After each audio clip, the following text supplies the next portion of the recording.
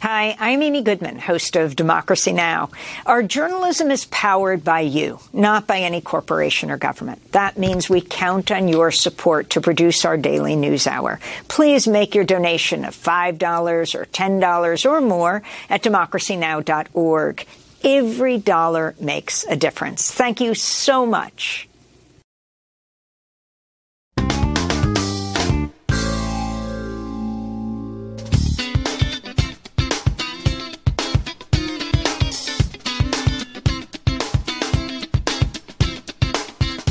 From New York, this is Democracy Now! The unnecessary and disproportionate use of force must come to an end. The old methods and the fortress mentality of those who wield power simply don't work. In fact, they only aggravate the situation. We are now in a full-fledged human rights crisis. Iran is intensifying its crackdown on protesters after nationwide demonstrations erupted in September. More than 14,000 people have been arrested. Iran's executed at least 2 arrested during the protests. We'll speak to the Iranian women's rights activist Susan Tahmasebi. Then to the World Cup.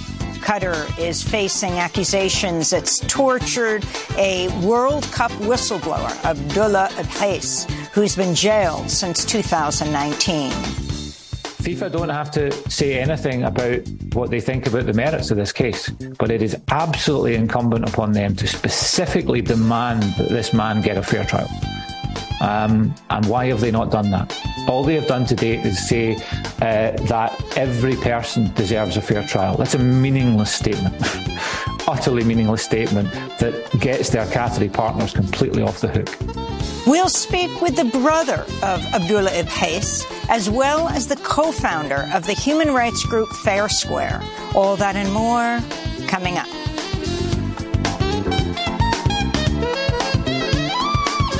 Welcome to Democracy Now!, democracynow.org, the War and Peace Report. I'm Amy Goodman. Newly installed Peruvian President Dina Boluarte declared a nationwide state of emergency amidst mounting unrest following last week's ouster and imprisonment of then-President Pedro Castillo in what his supporters say was a legislative coup.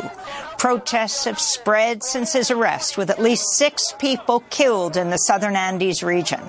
Boluarte's government sent troops to Peru's second-largest city, Arequipa, Wednesday. Castillo's supporters rallied in front of his jail in the capital, Lima.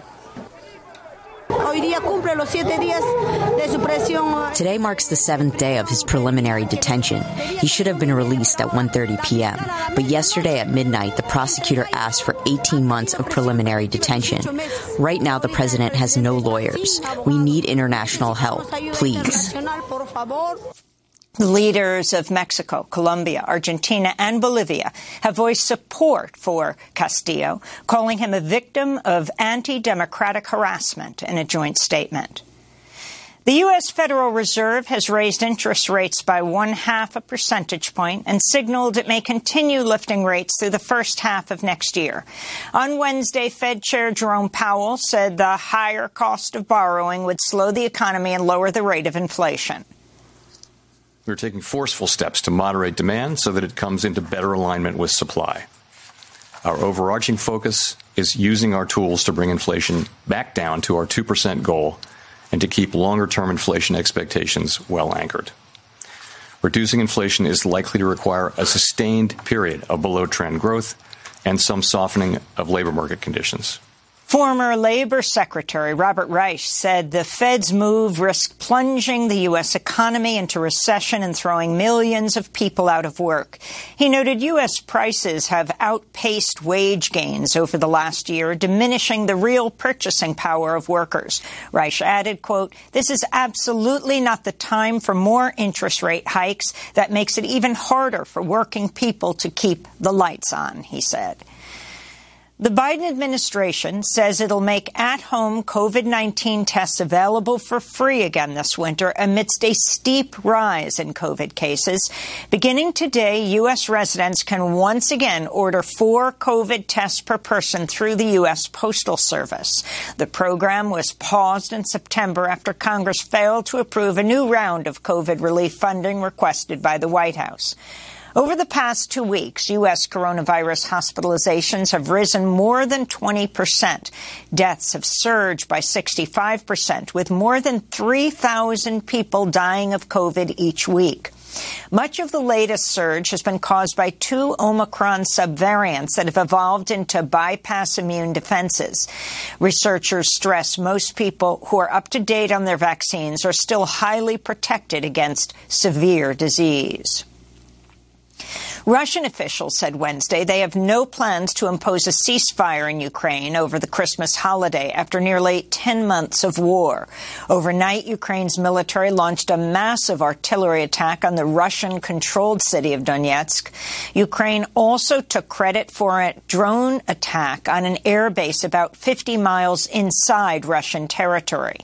Elsewhere, at least 2 people were killed by heavy Russian artillery fire in Kherson, where Russian attacks on the power grid have left residents without electricity.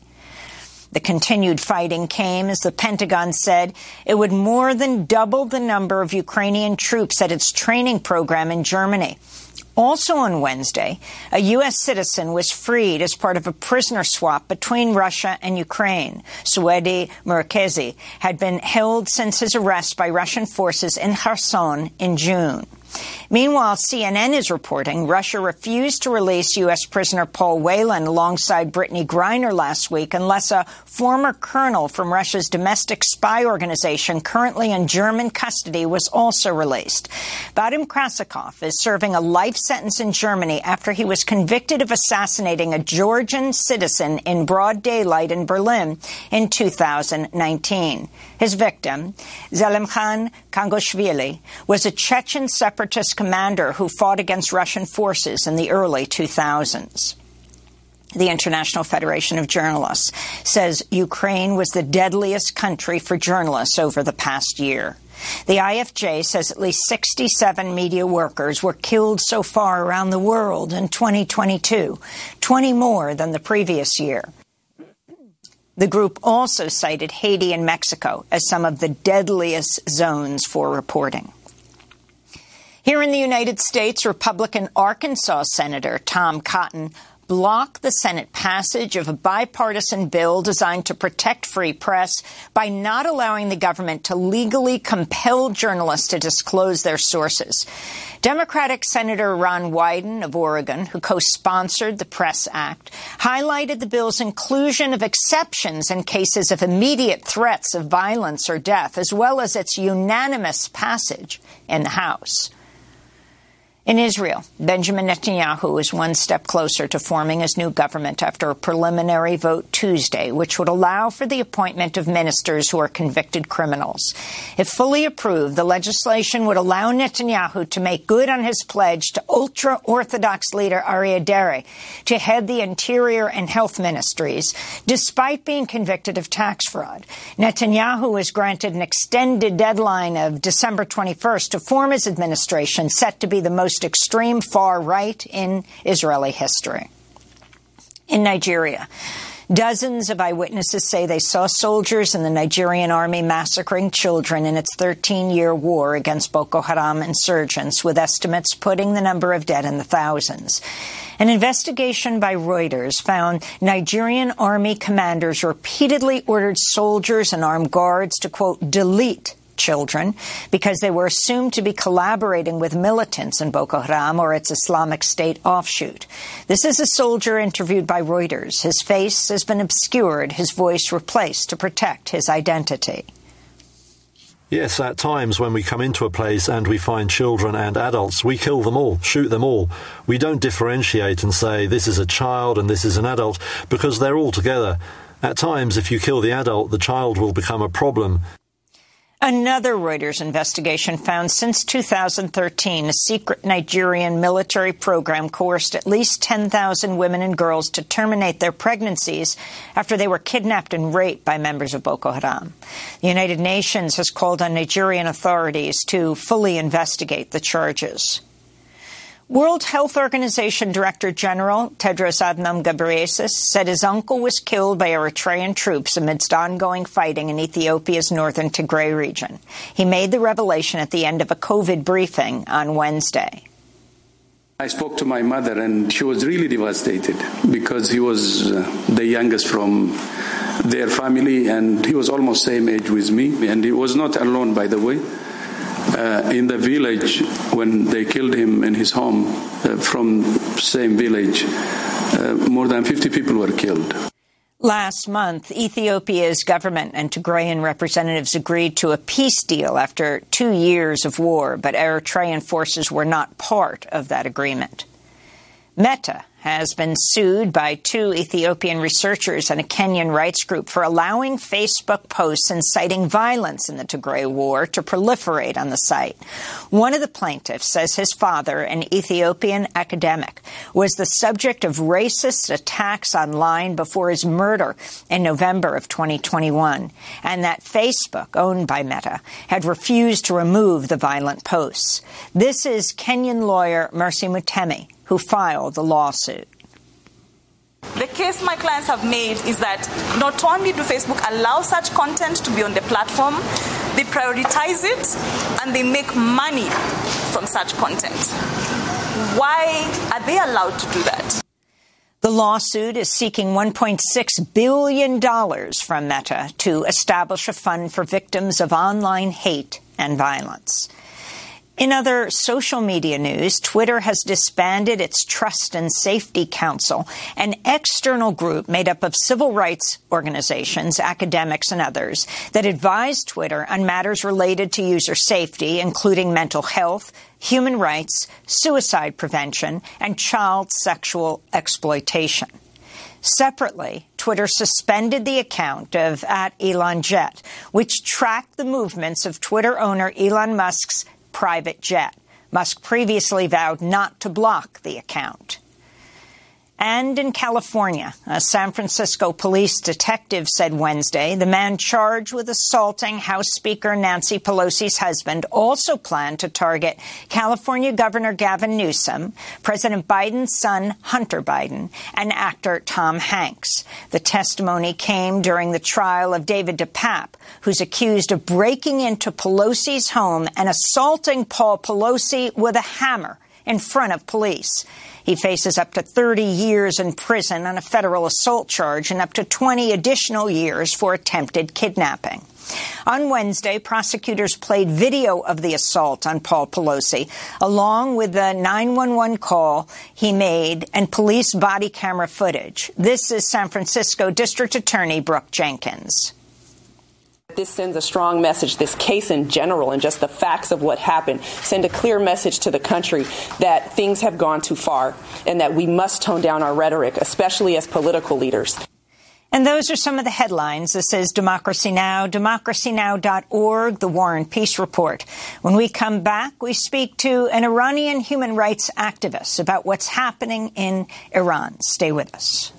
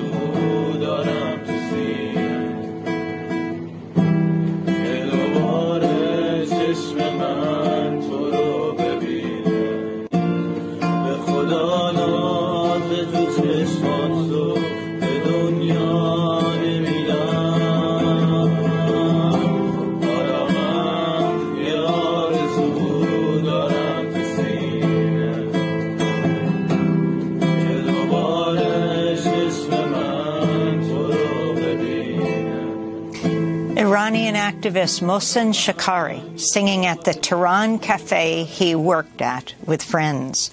Last week, the 23-year-old Shekari became the first person executed for taking part in nationwide anti-government protests sparked by the killing of Mahsa Amini. For those who are listening on the radio or just reading this, you can go to democracynow.org to see the video. This is Democracy Now!, democracynow.org, the War and Peace Report. I'm Amy Goodman, joined by Democracy Now!'s Nermeen Sheikh. Hi, Nermeen. Hi, Amy, and welcome to our listeners and viewers across the country and around the world. Well, Iran has been expelled from the United Nations Commission on the Status of Women after a campaign led by the United States. This comes as human rights groups are expressing growing alarm over Iran's crackdown on protests that began mid-September, sparked by the death of the Kurdish Iranian woman, 22-year-old Mahsa Amini, in the custody of Iran's so-called morality police. The human rights activist news agency reports over 18,000 people have been arrested across Iran since the protests began. Tehran's prosecutor general has said 400 people have been sentenced to up to 10 years in prison. The 26-year-old Iranian pro-soccer player, Amir Nasser Azadani, has reportedly been sentenced to death for his involvement in the demonstrations. FIFPro, the global soccer players union, said it was shocked and sickened that Nasser Azadani faces execution. On Monday, Iranian authorities publicly executed 23-year-old Majidreza Rahnavard. He was hanged from a metal crane with his hands and feet bound and a black bag over his head. He was convicted of killing two members of paramilitary forces in a secretive trial where he wasn't allowed to choose his own lawyer or challenge the evidence against him. When his mother visited him, he was reportedly not notified he'd be executed soon after. He's the second person executed in Iran linked to the recent anti-government protests. 4 days before he was hanged, 23-year-old Mohsen Shekari was executed after being convicted of, quote, waging war against God. We're joined right now by Susan Tahmasebi. She's a women's rights activist and a feminist from Iran who's joining us from Brussels, Belgium. She's the director of Femina, an organization that promotes gender equality and supports women human rights defenders. Susan Tahmasebi also co-founded the Iran Civil Society Training and Research Center, as well as the 1 Million Signatures campaign, a grassroots effort working to end gender-biased laws in Iran. She herself was summoned to court in Iran in 2007 due to her organizing a peaceful gathering against gender discriminatory laws. Susan Tahmasebi, welcome to Democracy Now! There's so much to talk about. We are now reporting one execution after another of the anti-government protesters. Can you talk about what's happening on the ground in Iran? Yes, thank you for having me, and thank you very much for paying attention to Iran and what's happening inside Iran. As you explained, these protests have now been going on for over 3 months. They were sparked by the death in custody of Mahsa Amini, a young 22-year-old Kurdish woman who was arrested by the morality police for not observing proper hijab, and she died in custody. She was beaten in custody, according to reports, moved to hospital and died there a few days later, and protests erupted in response to that death because people were so angry at the senselessness of her death. And I think many women could understand what she went through because they lived their lives in fear of being arrested by the morality police. And I think people were also very angry by the lack of accountability on the part of Iranian authorities and the impunity with which they kill Iranians so easily. These protests are extremely significant because they're their longest sustained protests since the start of the revolution, since 43 years ago. But we've had many protests in between, and protesters have been killed during those protests as well in 2017, 2019, which was an extremely bloody protest, according to some accounts, 1,500 people. I think Amnesty International has 300 and some documented deaths. due to the protests, but some accounts also say that it's 1,500 people were killed. So people are very angry at this crisis of impunity inside Iran. And these protests over the last 3 months have been dealt with very violently as well. Over nearly 500 people have been killed, 480, I think, is the last figure that the Human Rights Activist Network reported. 68 of them are children who've been killed. And the majority of those who've been killed, I mean, at least 50% of those who've been killed are from ethnic minority regions, Kurdish areas and Baluchi areas. In Baluchistan, just in one day, on Black Friday, which was September 30th, 103 people were shot dead. These were peaceful protesters leaving Friday prayers, and most of them were shot in the back, running away from bullets that the police were shooting at them. Now, as you mentioned, the violence has reached a new level where protesters are being sentenced to death. They're being charged with enmity with God or waging war against God, and they're being sentenced to death in these sham trials that, don't take very long, where people are not allowed to have access to their lawyers, and it's extremely concerning.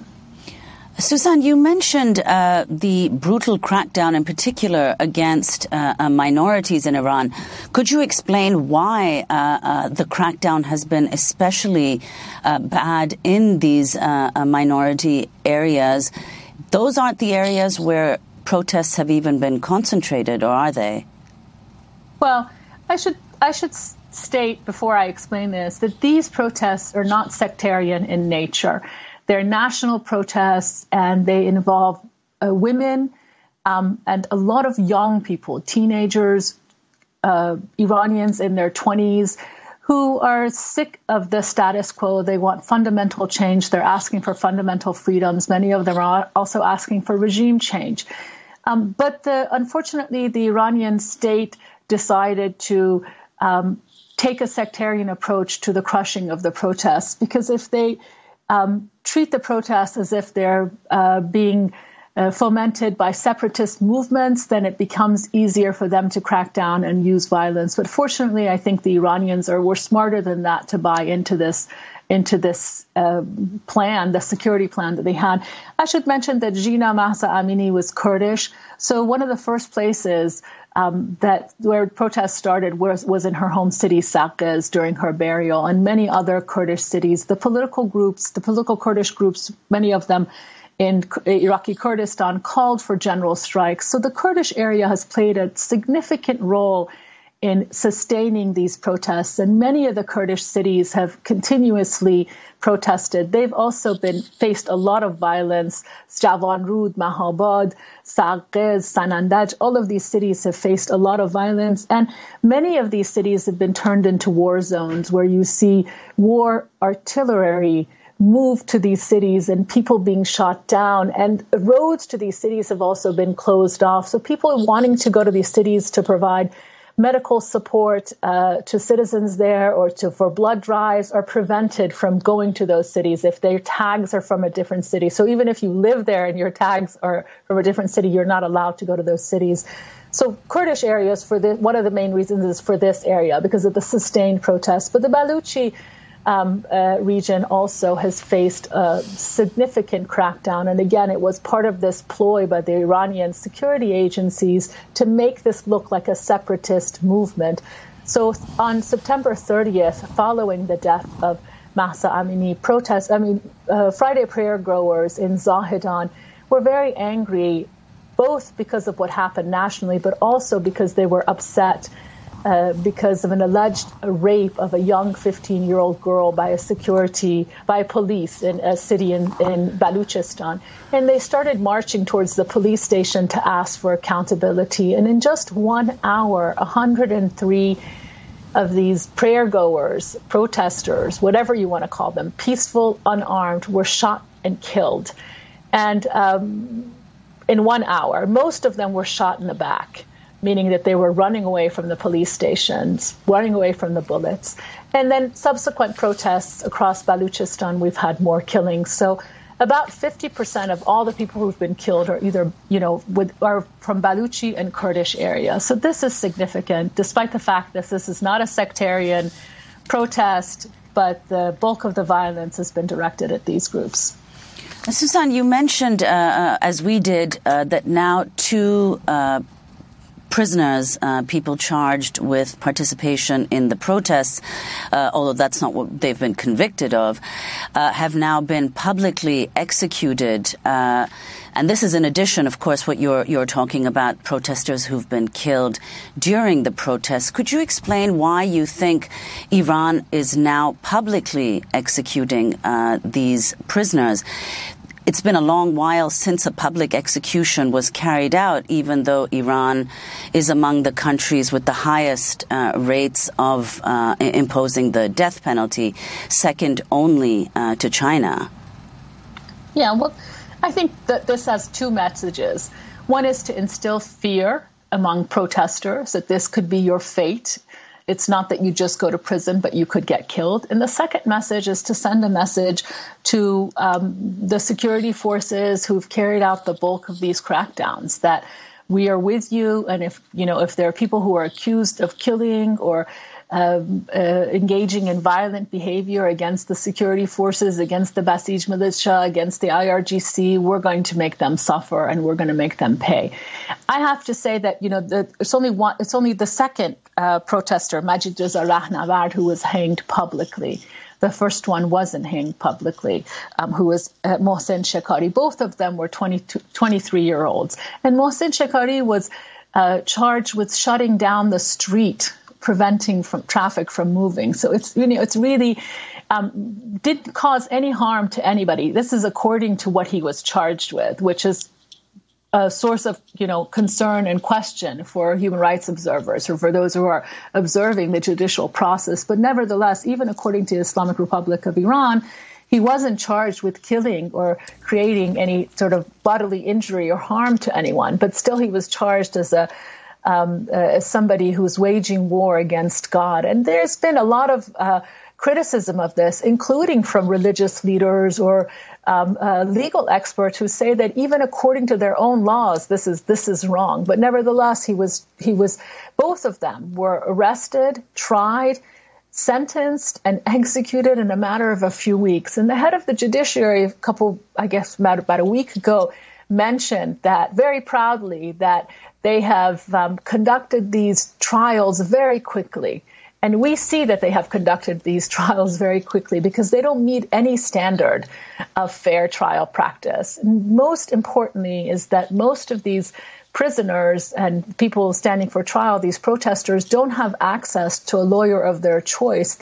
At best, they're given a court-appointed lawyer, and these court-appointed lawyers are people who formerly, most of them had worked within the judiciary, and they're not going to serve the best interest of their clients. They're going to serve the best interest of the state and the judiciary. And many of them, we think, are pressured, tortured, psychologically or physically and forced into false confessions.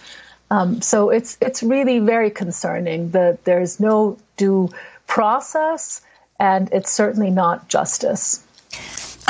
Susan, I wanted to ask you also about the 26-year-old Iranian soccer player named Amir Nasser Azadani, who's reportedly been sentenced to death also for his involvement in the demonstrations. You have the Global Soccer Players Union, FIFPro, tweeting, FIFPro is shocked and sickened by reports that professional footballer Amir Nasser Azadani faces execution in Iran after campaigning for women's rights and basic freedom in his country. We stand in solidarity with Amir and call for the immediate removal of his punishment.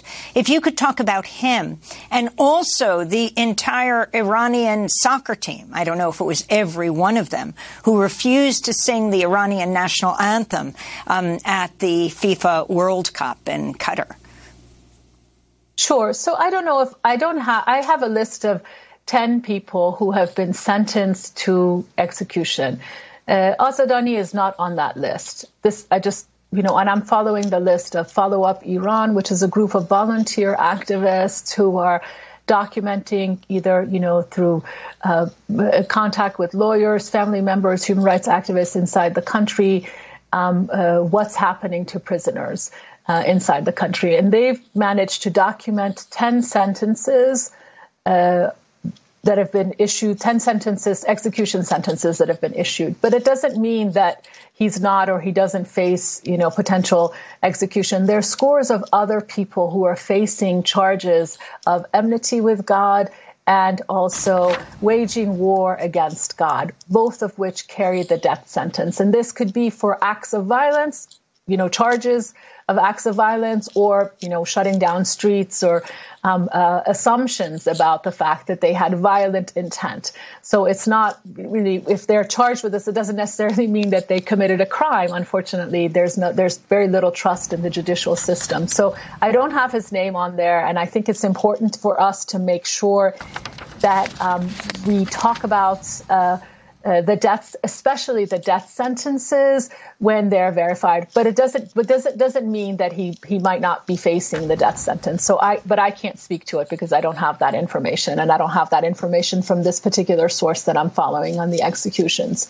I think, you asked about the soccer players. Yes, so the soccer players and many other athletes have expressed solidarity with the Iranian people, and they face repercussions when they go back to their countries. So this is a trend. I think the Islamic Republic is sort of cracking down on these protests very violently. It's doing things that it finds very difficult to defend. So it's forcing people to and trying to prevent them from speaking up about it. It's arresting people. It's putting them under pressure, but it's also providing a lot of false narratives as to what it's done and how it's done. So if they kill people, they bring actors on TV, or they force the family members of people who've been killed to come on TV to deny the facts. So I think they know what they're doing is very wrong, but unfortunately they continue to do it.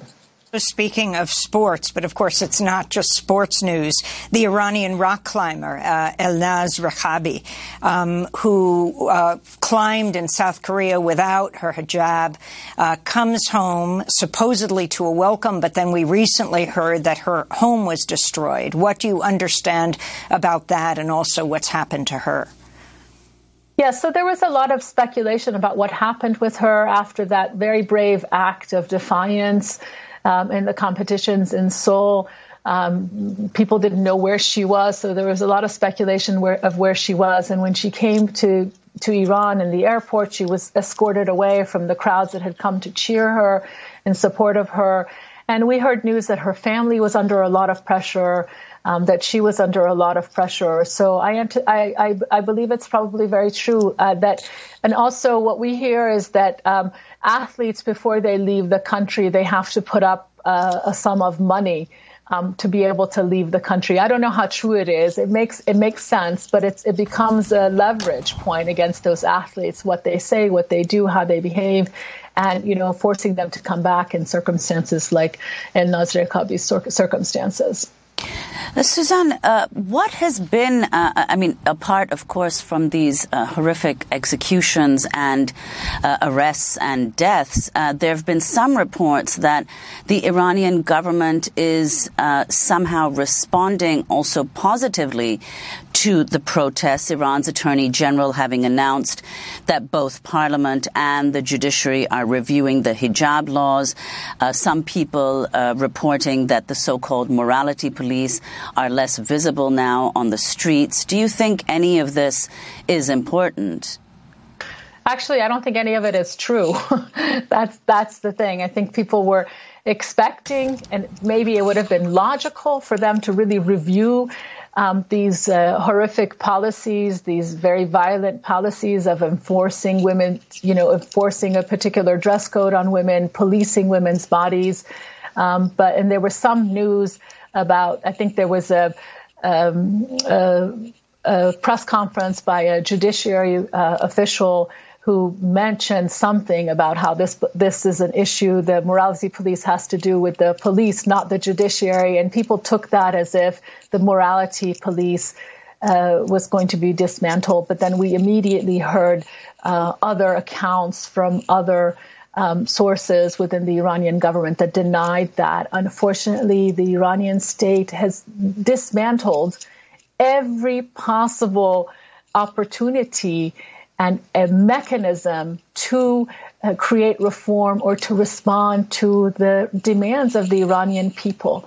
Iranians voted multiple times for over 2 decades for some process of reform or some hope of reform, but the state has not given into those demands and has not allowed for any form of reform. And I think that this is the result. What we're seeing now is the result, because these extreme hardliners have a very different vision for the future of Iran and the future of Iranians than Iranians themselves. And there seems to be no process of negotiation, unfortunately. They're not engaging in any kind of negotiation, and they're not backing down at all. And it's, I think it's unfortunate. Something has to give. And it seems that, and I think Iranians are continuing to stay in the streets. They're still very angry. So we'll have to see how things turn Suzanne, out. But I wanted to ask you about Iran being ousted from the United Nations Commission on the Status of Women, the move initiated by the U.S., of course, in response to Tehran's crackdown on the recent protests. The vote 29-8, with 16 nations abstaining. This is the U.S. ambassador to the UN, Linda Thomas-Greenfield. These women and activists have appealed to us, the United Nations, for support. They made their request to us loud and clear: remove Iran from the Commission on the Status of Women. The reason why is straightforward. The Commission is the premier UN body for promoting gender equality and empowering women. It cannot do its important work if it's being undermined from within. Iran's membership at this moment is an ugly stain on the Commission's credibility. So that's the U.S. ambassador to the UN talking about Iran being ousted from the UN Commission on the Status of Women. Talk about the response to the U.S. pushing so hard for this. We're also covering the Africa summit that has taken place for 3 days in Washington, D.C. Biden just addressed them yesterday. But the concern of the U.S. talking down to other countries and this being seen as a Western push. I mean, when you look at what's happening in Iran, clearly coming from the grassroots. But what this means with the U.S. so clearly pushing for their removal. Well, I want to say that the removal of Iran is a positive signal to the Iranian people that the UN is going to hold Iran accountable for not only violations that are going on during these protests, but violations against women's rights and long-standing discrimination against women, or at least it's going to try to hold Iran accountable. So I think in that sense it's a very positive thing. And I hope that it means that the UN will take a stand against any country, not just Iran, but any country, because there are multiple countries that actually consistently violate not only the rights of citizens, but also the rights of women, that they have deep discrimination embedded within their laws and within their implementation of policies. And they should have no place on the Commission on the Status of Women, which is supposed to be the place where women's empowerment happens within the U.S. And I have to say, the Commission on the Status of Women meets yearly, and it's a great place for civil society and government planners to come together and network and strategize about women's rights. But it's also a largely ineffective body because it's overrun or largely by these anti-rights actors. Some of them are countries like Iran, Saudi Arabia, Russia, the Vatican, that really have a disdain for women's advancement and women's rights. And they see women in a particular, very patriarchal frame. And they have been pushing back on all of rights. So at the end of the 2-week session where these people come together, policymakers and civil society also, there's a resolution, but it's not a binding resolution. And every year there's fighting over the language because they're afraid of losing ground on the language, because if they lose ground on the language, then they're going to lose real rights in the Human Rights Council. So I hope that this is not only a measure against Iran, which I think I welcome that because it sends a strong message to Iran and to Iranians, but I hope it's a message to all anti-rights actors within the UN system that push back on women's rights, that those people those groups who believe in women's advancement are going to come in and take over this body and not allow anti-rights actors to be pushing their anti-women's agenda in places like the Commission on the Status of Women. So I think the U.S. leading it, I think some people had problems with it. We're hearing from back channels, there was some nervousness about Europe coming on board, but Europe did come on board. And we see that the Global South largely has either abstained or voted against the measure. We hope that the Global South will step up and support Iranians for their quest for freedom and hold Iran accountable for the violations of rights, not only of protesters, but longstanding violation of women's rights. Suzanne, could you, before we end, talk about what you think the global response should be from the Global South, but also from the EU and the US? You'd previously been extremely critical, for instance, about sanctions on Iran, saying that they harm women in particular. But earlier this month, the Senate Foreign Relations Committee approved a bipartisan resolution reaffirming U.S. support for Iranian protesters and calling on the Biden administration to impose additional sanctions on Iranian officials and entities. The EU and Britain have taken similar steps, and many Iranians in the diaspora are supporting these steps, even those who previously opposed sanctions. What are you hearing about what protesters in Iran are calling for from the international community?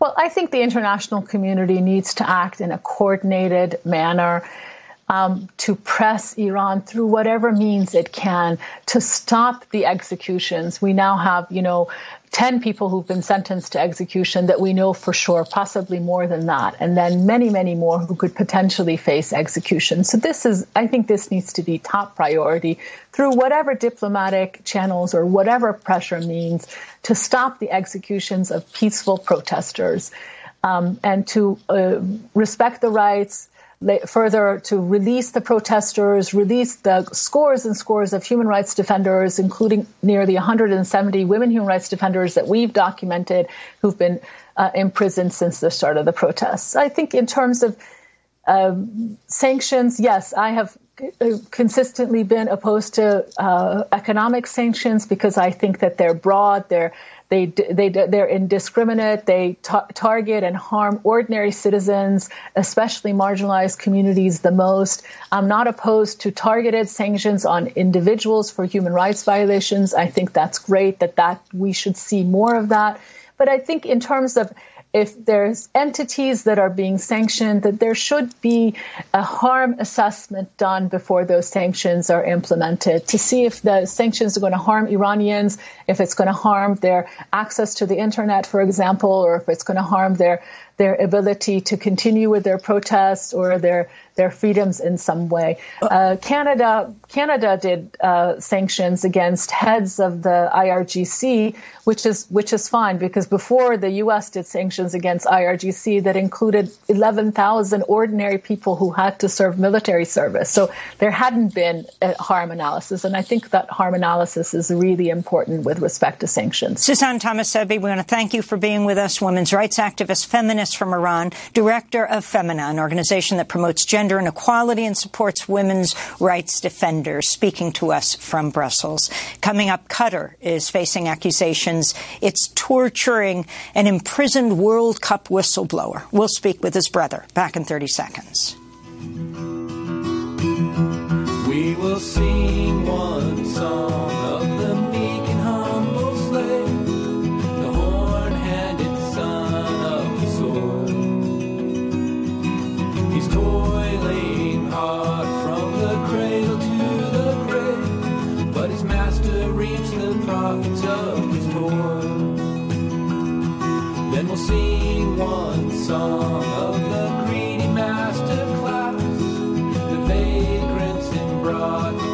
Joe Hill's We Will Sing One Song, performed by Jeremy Hammond. This is Democracy Now!, democracynow.org, The War and Peace Report. I'm Amy Goodman with Nermeen Sheikh. As France and Argentina prepare to face off Sunday in the World Cup finals in Qatar, we end today's show looking at the case of imprisoned World Cup whistleblower Abdullah Ibhais. He is the former communications director for Qatar's 2022 World Cup organizers, the Supreme Committee for Delivery and Legacy. He's been imprisoned in Qatar since November 2019. His family says he's been held in solitary confinement and tortured in a Qatari prison. In 2021, Abdullah Ibhais was sentenced to 5 years in prison on what his family says are trumped-up charges after he interviewed migrant workers who'd gone on strike over months of unpaid wages, including workers building stadiums for the games. His sentence was later reduced to 3 years. Abdullah Ibhais's family has blasted the FIFA Soccer Federation, calling it complicit in Abdullah's imprisonment. We're joined now by Abdullah's brother Ziad Ibhais and Nick McGeehan, co-director and co-founder of the human rights organization Fair Square, where he advocates for migrant workers. He was previously a senior researcher at Human Rights Watch. Nick is joining us from Nice, France. Ziad is joining us from Amman, Jordan. We welcome you both to Democracy Now! Ziad, let's begin with you. Tell us about what happened to your brother Abdullah. Talk about his interviewing workers, videoing what their conditions in Qatar and what happened. Thank you, Amy. It all started on the 4th of August 2019 when migrant workers took to the streets of Doha because of the delayed payments. And, you know, this is not a choice people would go for, would opt for in Doha. So they were desperate. They were 4 months not paid. They had nothing to sustain them. So they went on the streets. Of course, it came to the concern of the Supreme Committee, and they started talking about that. Abdullah felt skeptical about what is being said by his fellows in the Department of Workers' Welfare, and wanted to check by himself. So he went to the strike scene, and there he met with workers. He found that there is no electricity in the camp. It was in the middle of Doha summer. It was on the 4th of August. He found them without enough food, without drinking water, and 4 months not paid. Almost 200 workers were working in the stadiums of the Educational City and Al Bayt Stadium. So he went back to his superiors and he sent these videos and recordings to them to confirm that the situation is not fixed. He was asked by the Supreme Committee's Secretary General Hassan al-Dawadi to put up a statement to deny that these people were working in the stadiums of the World Cup. After this, after going on site, Abdullah said, "We can never deny this. It's better for us to admit this, to fix it, and then to say that we have fixed this situation, we have paid these wages to the workers." Hassan Dawadi thought otherwise, however. They insisted on what he called putting a spin on it, putting a narrative on it, and saying that this has nothing to do with the Supreme Committee. After that, 1 month later, an internal investigation started against Abdullah, and then it was handed to the authorities. This investigation raised up very serious allegations against Abdullah that he was conspiring with a Saudi partner to put the social media of the World Cup in the hands of what Qatar at that time we used to call the blockade states, and for taking a bribe in return of awarding the tender for a Turkish company. So this raised the concern in the police, and Abdullah was sent to state security police. He was denied the right to see a lawyer. He was interrogated without a lawyer, and actually all the interrogation was about to make him sign a ready-made confession. He was not asked what happened. They told him, "We know what you did. What you have to keep your safety is to sign this." He was threatened with 6 months imprisonment without seeing his family or a lawyer. He was threatened with physical violence and torture.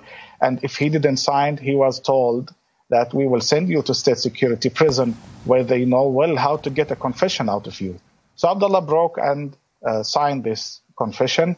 After that, 35 days later, he was released on bail. The case stayed for 1 year untouched.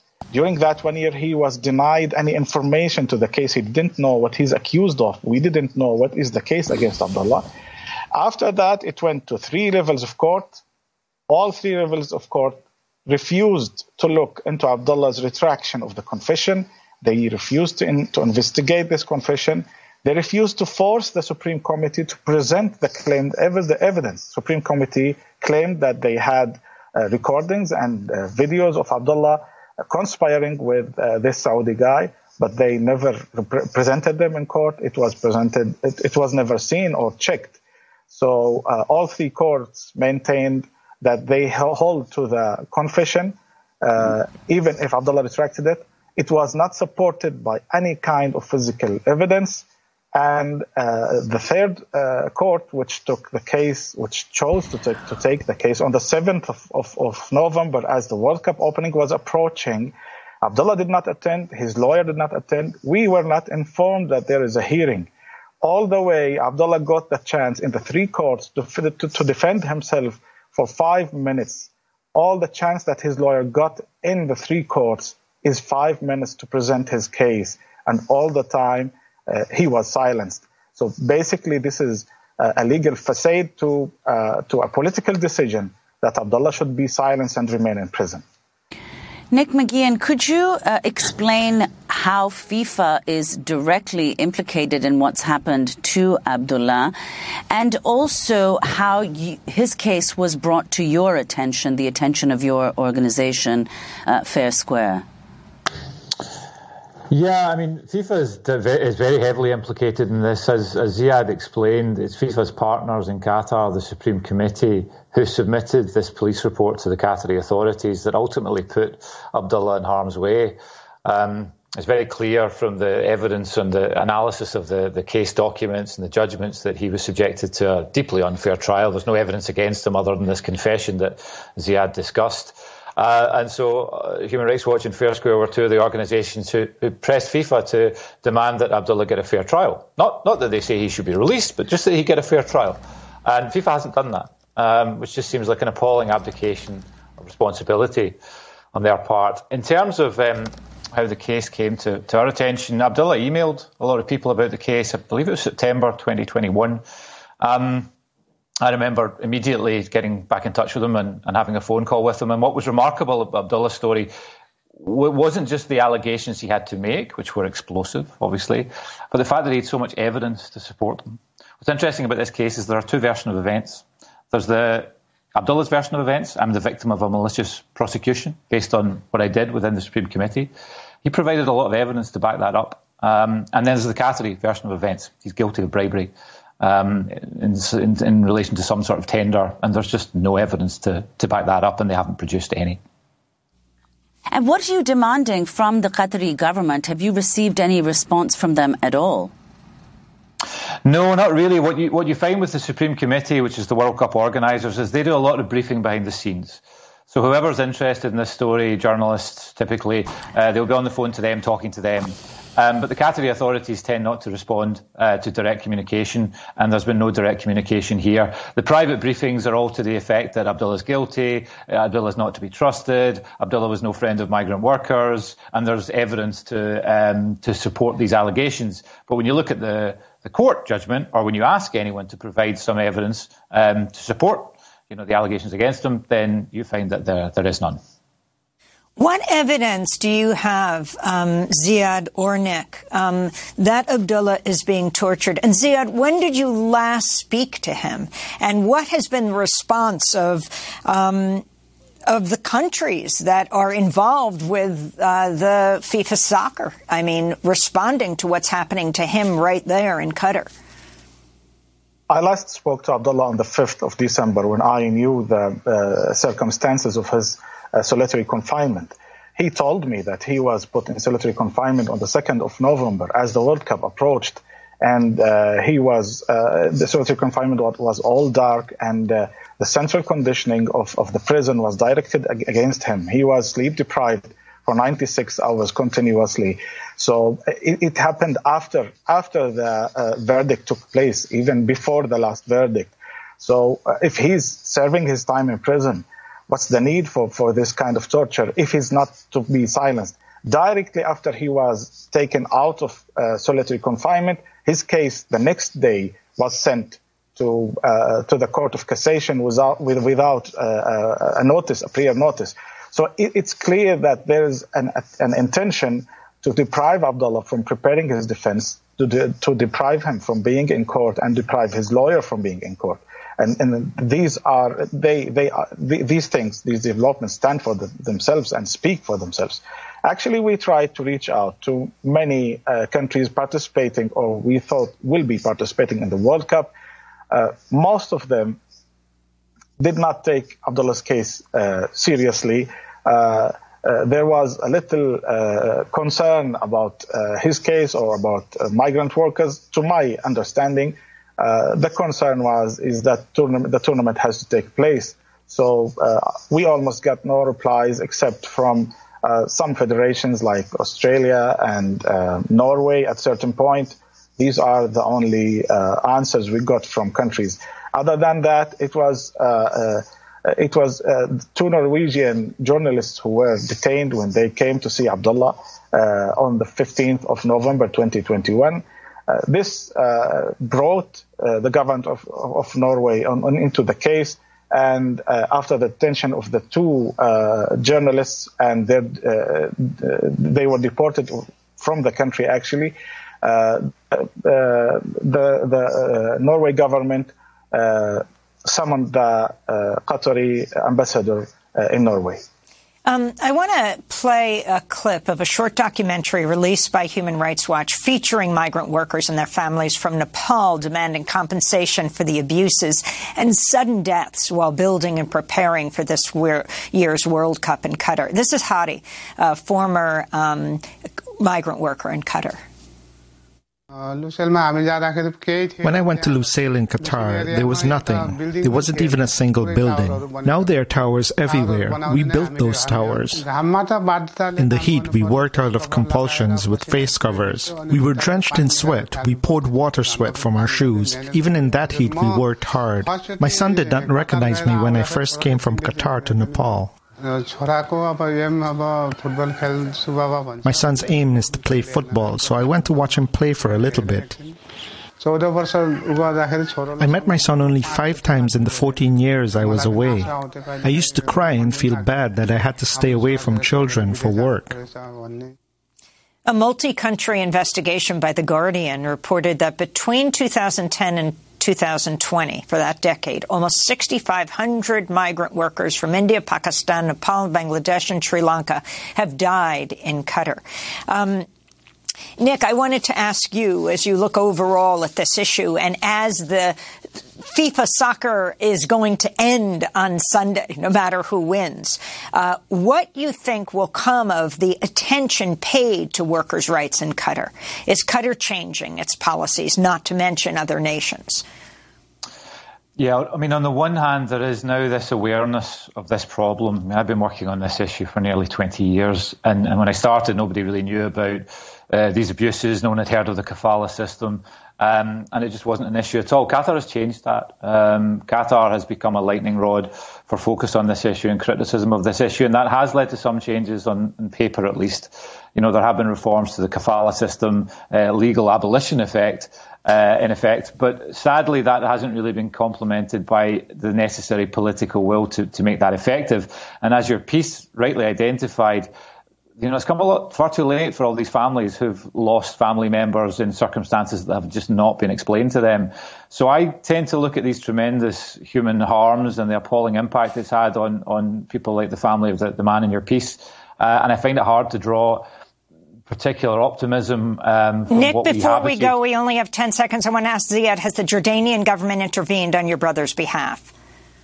No, unfortunately, they just visited him once in prison, and after that, they refrained. They never intervened on the case. And when do you expect him to be released? Well, I hope he will be released soon because with this pressure, the Qataris might reach an understanding that Abdullah is becoming a burden and he's in prison for nothing wrong he did, only for a political decision. And we hope it will be soon.